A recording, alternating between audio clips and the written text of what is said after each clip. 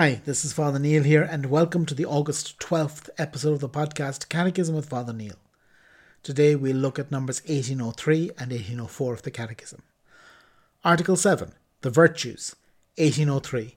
Whatever is true, whatever is honourable, whatever is just, whatever is pure, whatever is lovely, whatever is gracious, if there is any excellence, if there is anything worthy of praise, think about these things.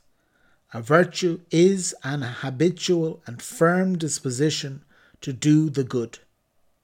It allows the person not only to perform good acts, but to give the best of himself. The virtuous person tends towards the good with all his sensory and spiritual powers. He pursues the good and chooses it in concrete actions. The goal of a virtuous life is to become like God. 1. The human virtues. 1804.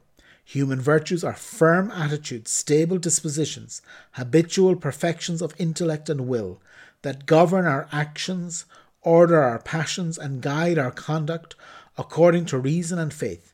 They make possible ease, self-mastery, and joy in leading a morally good life. The virtuous man is he who freely practices the good. The moral virtues are acquired by human effort. They are the fruit and seed of morally good acts. They dispose all the powers of the human being for communion with divine love. Okay, so again, we're starting to look at the virtues. Virtues are very important. That they are the... It's kind of like the phrase that says, practice makes perfect. The more we abide in goodness, the more virtuous we become. Again, a virtuous person can sin, and a vicious being from vice, the opposite of virtue, a vicious person can do good. But in general, the direction our life is headed is much easier. It makes it much easier if our life is headed in a good direction to do good. That in general, if we are concentrating on, as St. Paul says in the first quote, whatever is true, whatever is honourable, whatever is just, whatever is pure, whatever is lovely, whatever is gracious.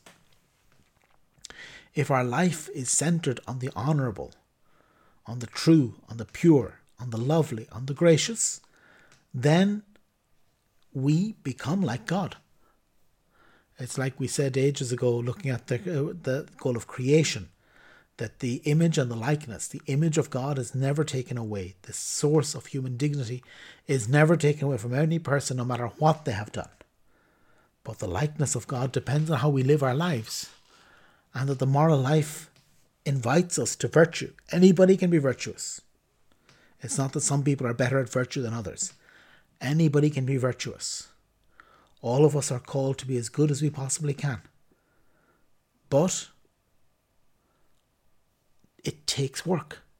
It takes effort. It takes us to cooperate with the Holy Spirit to do good, and to do good all the time.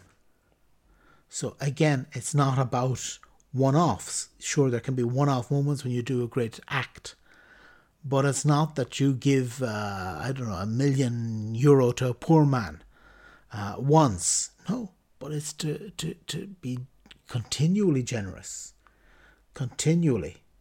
And this way, it kind of practice makes perfect. It perfects it in us. Then we see in a couple of days' time that the vice is the exact opposite, but also it's through practice. That if you do wrong every day and every moment, then in a sense it becomes easier to do wrong. But if you do right all the time, if you do good all the time, it becomes easier for us to do good. We become better at it. We become more talented at it.